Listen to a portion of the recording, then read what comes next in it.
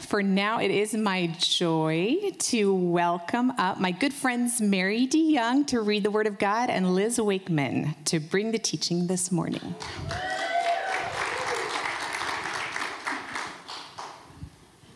Thank you. Good morning. We are continuing in Philippians. We are in chapter 2.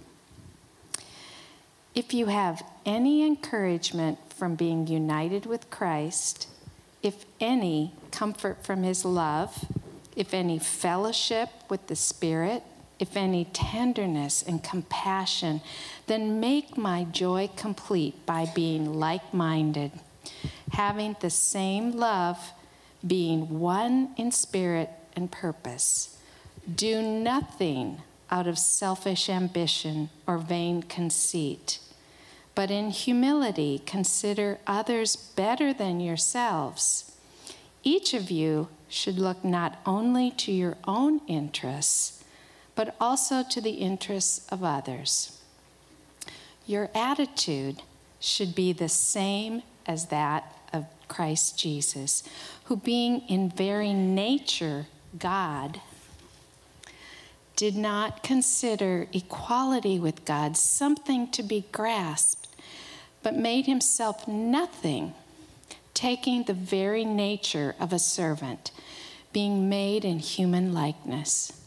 And being found in appearance as a man, he humbled himself and became obedient to death, even death on a cross.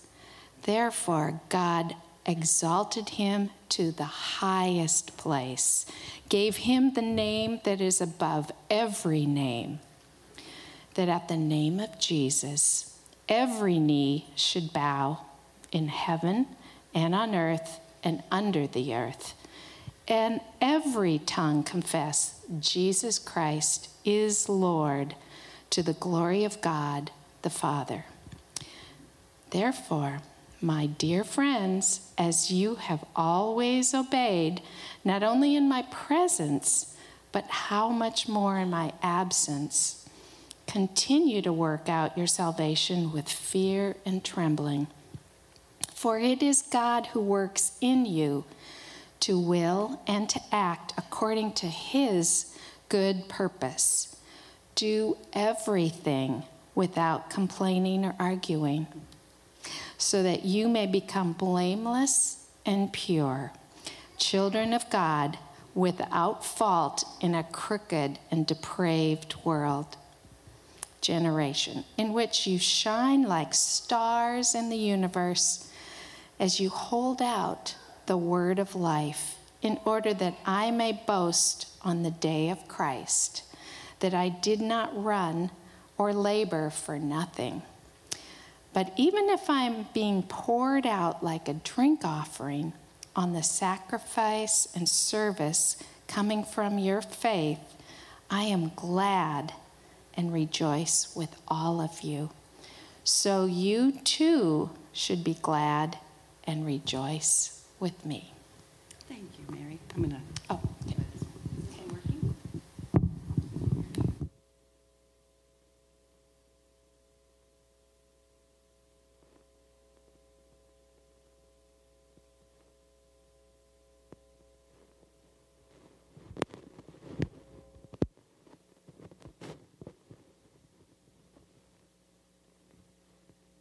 Sorry. To it. I think when I unplugged it, I probably messed it up.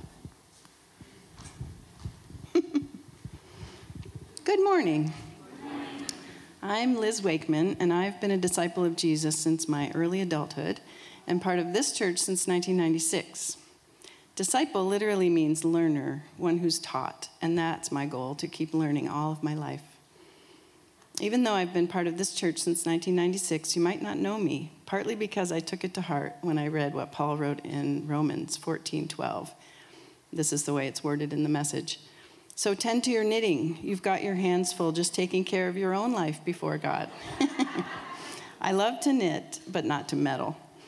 However, I do love community and believe that community is God's tool in our lives to learn and grow up as his body. In Philippians, a letter from Paul to a community, is full of important help for us.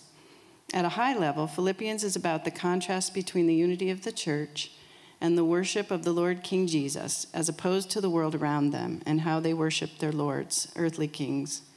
We'll talk about the practical aspects of that as Paul describes it in his letter. Our larger community, our country, calls today Father's Day and acknowledges still that fathers are crucial to life for children, in physical reality and also in emotional health. If anyone here has sadness on this day, if your father has died or you had a hard relationship with your father or no father in your life, we want to extend our arms to you and encourage you that God is not like human fathers. He loves us and knows us better than we love and know ourselves. I'd like to celebrate my dad. I miss him. He's not around anymore, but I celebrate the good gift that he was to me.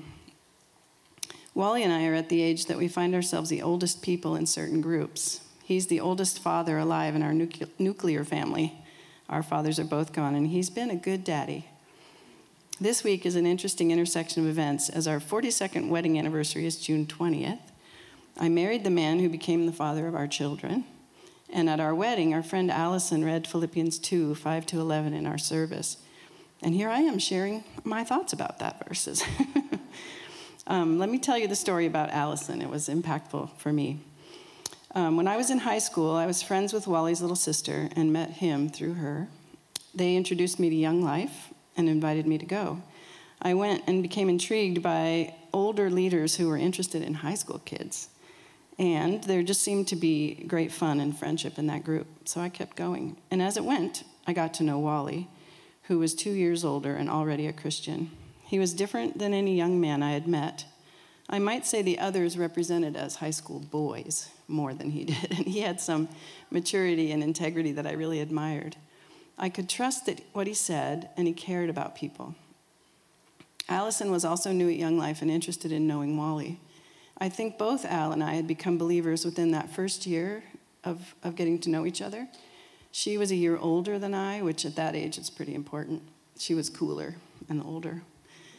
Wally was just getting to know different people, and he was very transparent about not really dating us. He was just getting to know people.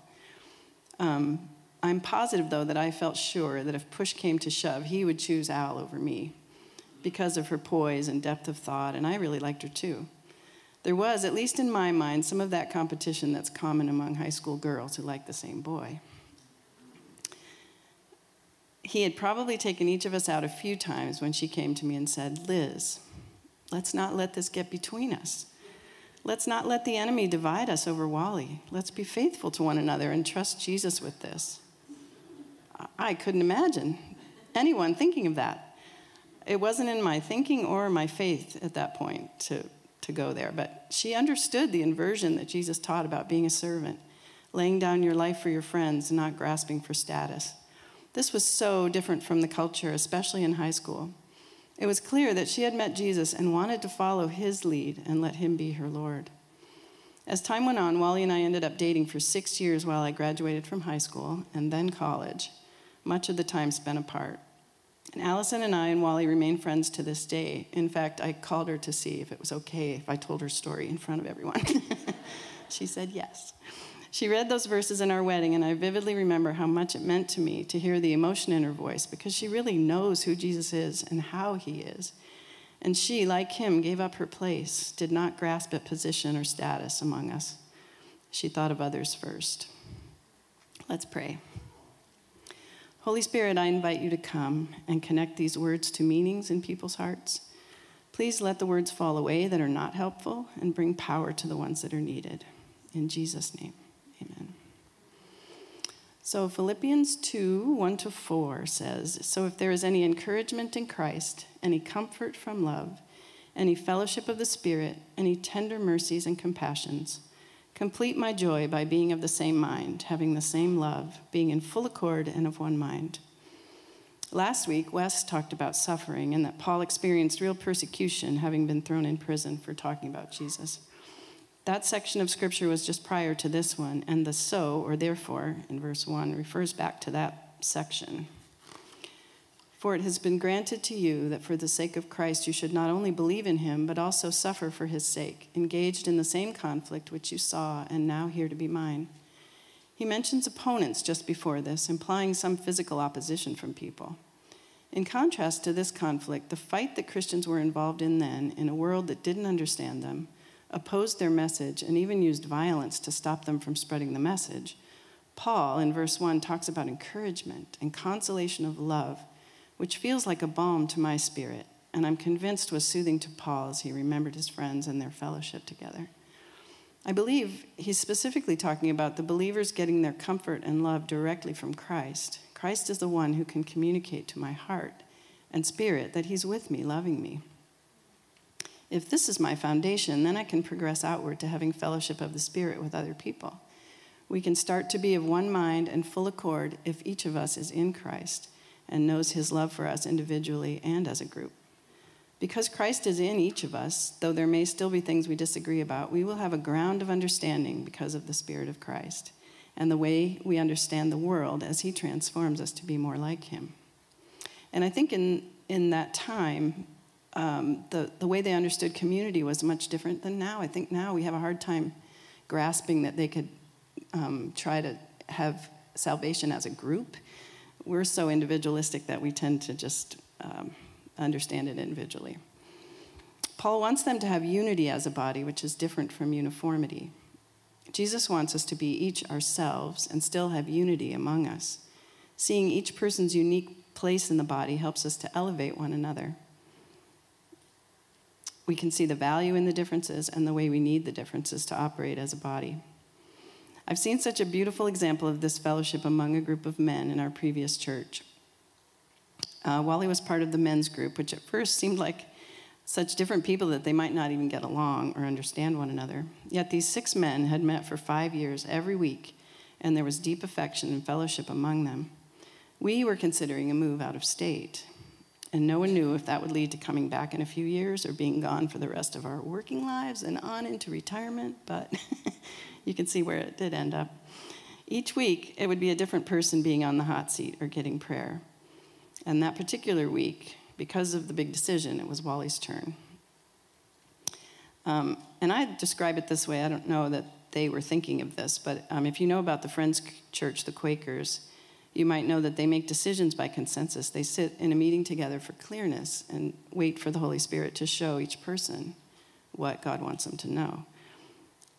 We were at the Columbus Vineyard then, and they spent time listening to what God had to say. The other 5 came in saying to Wally, "You shouldn't move. It doesn't make sense. We don't want you to go." And I wonder if they all expected God to say, "Don't move." But actually, all 6 of them came away from that time before God convinced that God wanted us to move. This impacted me greatly because it let me know that this was a bigger decision than just me and Wally making our next move. But God was involved in it, and it meant a lot to me to know that. This is a vivid example of humility, placing self before God and submitting to his direction. And it's a good way to live together in a church. Verse 3. Do nothing from selfishness or conceit, but in humility count others as more significant than yourselves. I read in several places that humility was a word created by these New Testament Christians because for Greeks, self-assertion was such a part of their way of life. One of the books I was reading said, the word translated humility appears to have been coined by the New Testament writers. This word denotes a spiritual grace. It is the opposite of selfishness, which leads people to strive for ascendancy or to act for flattery.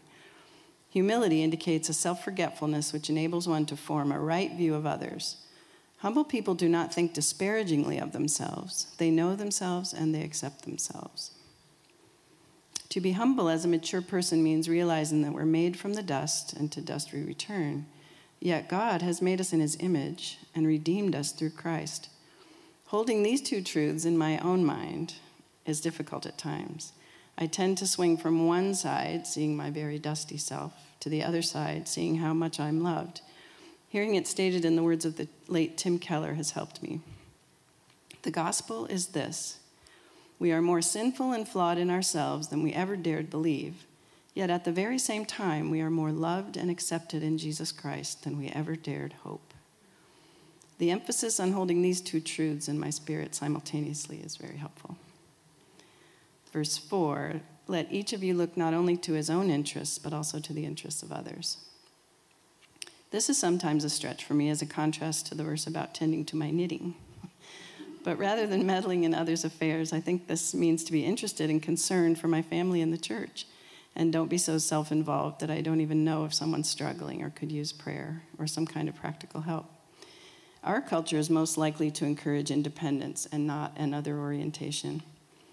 So we can be very countercultural by taking care of one another. It's a charge for us to stay alert and interested. As I was working through this passage, I was listening to a podcast about teaching strategies, and the hostess said, it's not so helpful to give lists of do's and don'ts and expect people to change, just doing the list. Instead, it works better to inspire, to feed the imagination, give vision as a deep learning strategy.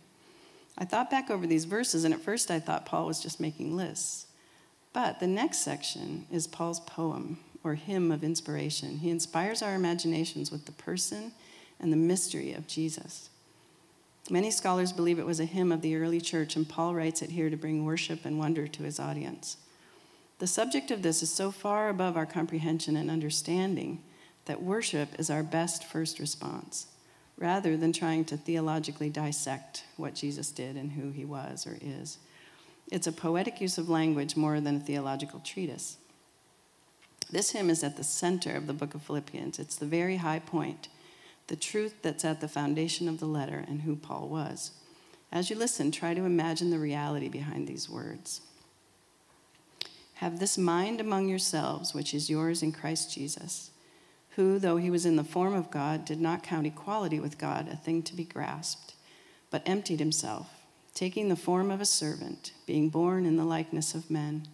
And being found in human form, he humbled himself and became obedient unto death, even death on a cross.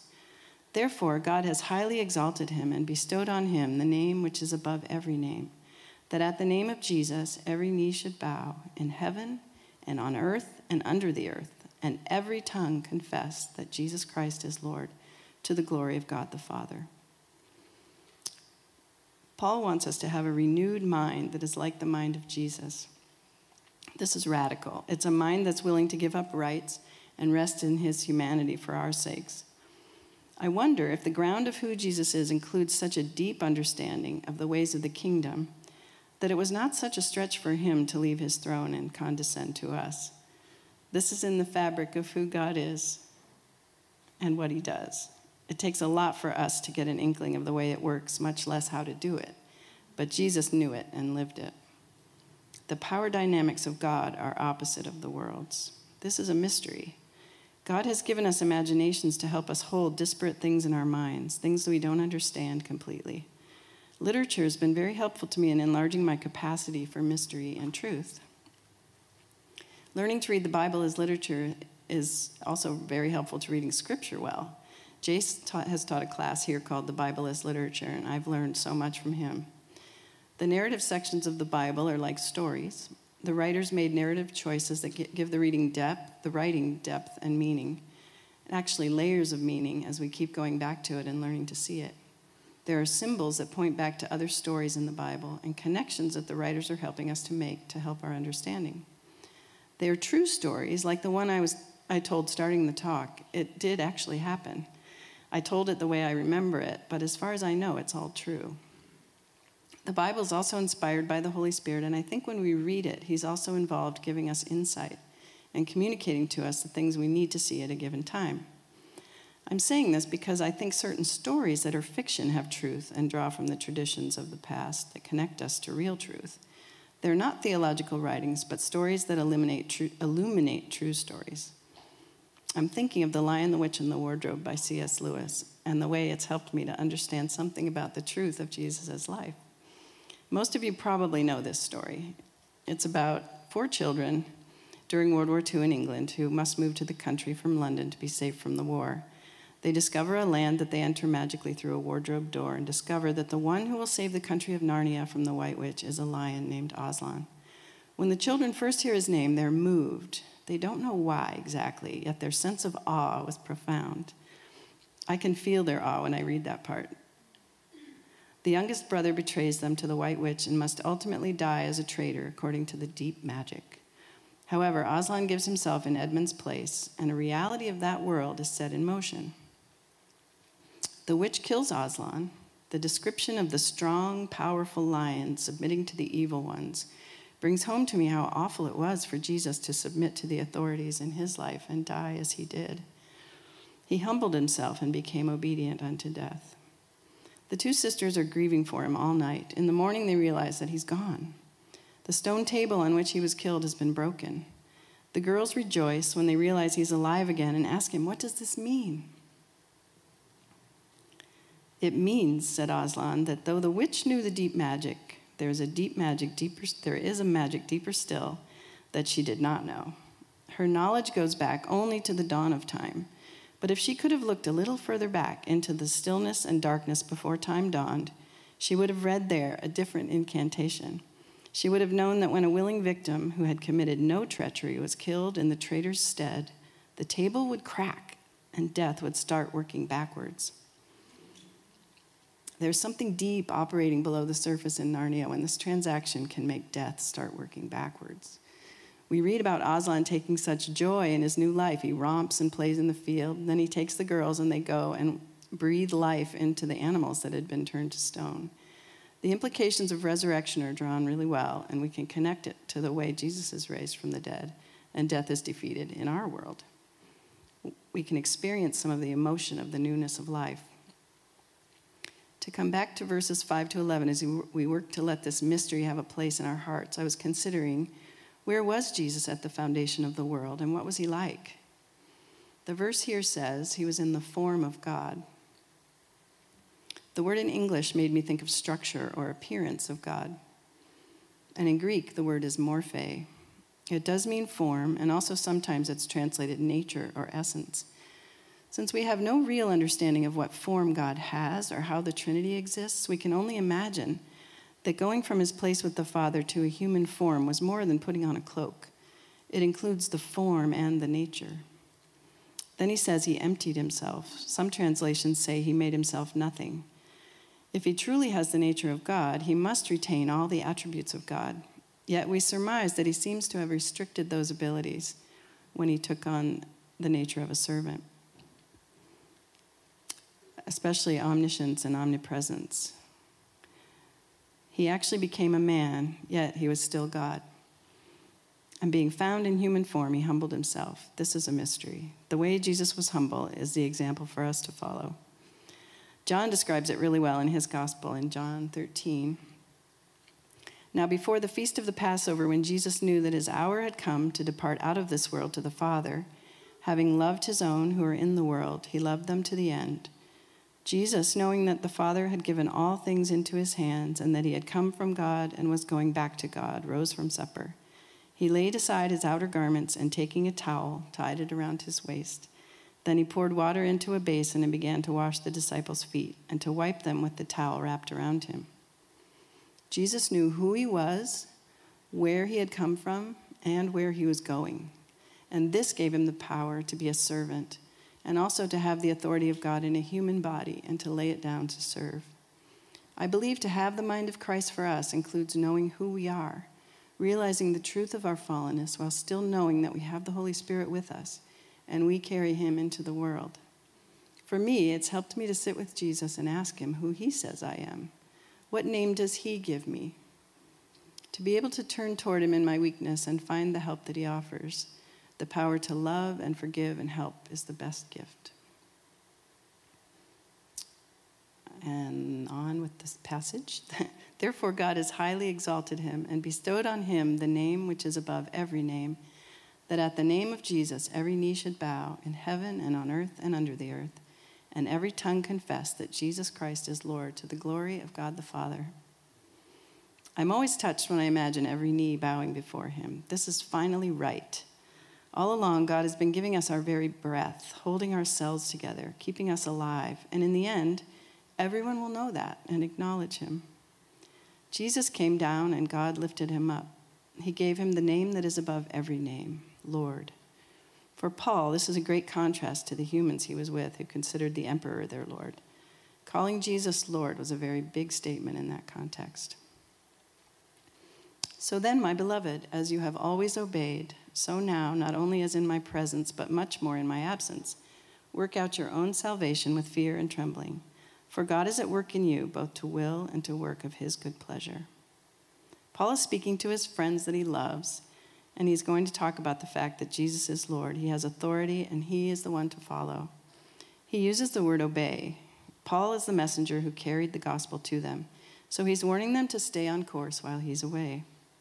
Obey is a word that our current culture doesn't appreciate much, if we even use it at all. Something I believe that God showed me as I was reading this is the parallel between Jesus being a servant and obedient, and then Paul saying we need to be obedient and also to be partnering with God in working out our salvation. Like Jesus was dependent on his Father, so shall we be. We cannot do it on our own. Jesus put on flesh so we could see what a human who is perfectly dependent on God the Father can be like. In the same way, we work out our own salvation with fear and trembling. For God is at work in us, both to will and to work for his good pleasure. As we work it out, sometimes we can't even see what God's doing in us. There's another book that C.S. Lewis wrote that illustrates this mystery quite well. It is a science fiction trilogy that illuminates things about being a believer. This is a quotation from a letter that Lewis wrote in which he mentions both Narnia and Ransom, who's the hero in that trilogy. The incarnation of Christ in another world is mere supposal. But granted the supposition, he would really have been a physical object in that world as he was in Palestine, and his death on the stone table would have been a physical event no less than his death on Calvary. Again, Ransom, to some extent, plays the role of Christ, not because he allegorically represents him, as Cupid represents falling in love, but because in reality, every real Christian is really called upon in some measure to enact Christ. As we learn to enact Christ, we are working with the Holy Spirit as he empowers us and transforms us. Here is a paragraph in which Lewis shows Ransom wrestling, almost as Jesus did in Gethsemane. He knows he must be doing something hard, so maybe die, but can't face it. God is at work in him as he wrestles. My name is also Ransom, said the voice. It was some time before the purport of this saying dawned on him. He whom the other worlds call Maleldil was the world's ransom, his own ransom. Well, he knew. His fear, his shame, his love, all his arguments were not altered in the least. The thing was neither more nor less dreadful than it had been before. The only difference was that he knew, almost as a historical proposition, that it was going to be done. You might say, if you like, that the power of choice had been simply set aside and an inflexible destiny substituted for it. On the other hand, you might say that he had been delivered from the rhetoric of his passions and had merged into unassailable freedom. Ransom could not, for the life of him, see any difference between these two statements. The passage in the book, which I took this from, is very long, and Ransom struggles a long time to obey what he hears the Lord telling him to do. It's an imagining of the struggle that Jesus might have had in prayer before he suffered. Yet in the end, both are obedient and also helped by God in that mystery of both and. Work out your salvation, and God is at work in us. I experienced some of this miracle when I was invited to preach today. I was experiencing some resistance, and so I thought, of course God wants me to do it because it's hard. But then I thought I just better ask him. And when I asked him, I felt like he said, it's all about the process, Liz. It's about you and me working on it together. Don't worry about the product. Don't worry about how it sounds in the end. Just be with me and we'll do it together. And that really helped me to have a perspective that I could start. Verse 4 says, do all things without grumbling or disputing. If we're acquiring the mind of Christ, then grumbling is not in order. Grumbling is self-centered. It's different from grieving or expressing real emotions about life. I think God does want us to deal with our real sadness and disappointment. But grumbling is more like complaining, more like the Israelites wandering in the desert complaining. We grumble when we're not happy with life. Humility means we're not in charge. We're learning that God has given us certain things to handle, and grumbling does not help us as we go about doing what he's asked us to do. It may be just daily chores, and yet that is your work to do, to be a faithful steward of your life and your responsibilities. And when you do all things without grumbling or disputing, that you may be blameless and innocent, children of God without blemish, in the midst of a crooked and perverse generation, among whom you shine as lights in the world, holding fast the word of life, so that in the day of Christ I may be proud that I did not run in vain or labor in vain. Even if I am to be poured out as a libation upon the sacrificial offering of your faith, I am glad and rejoice with you all.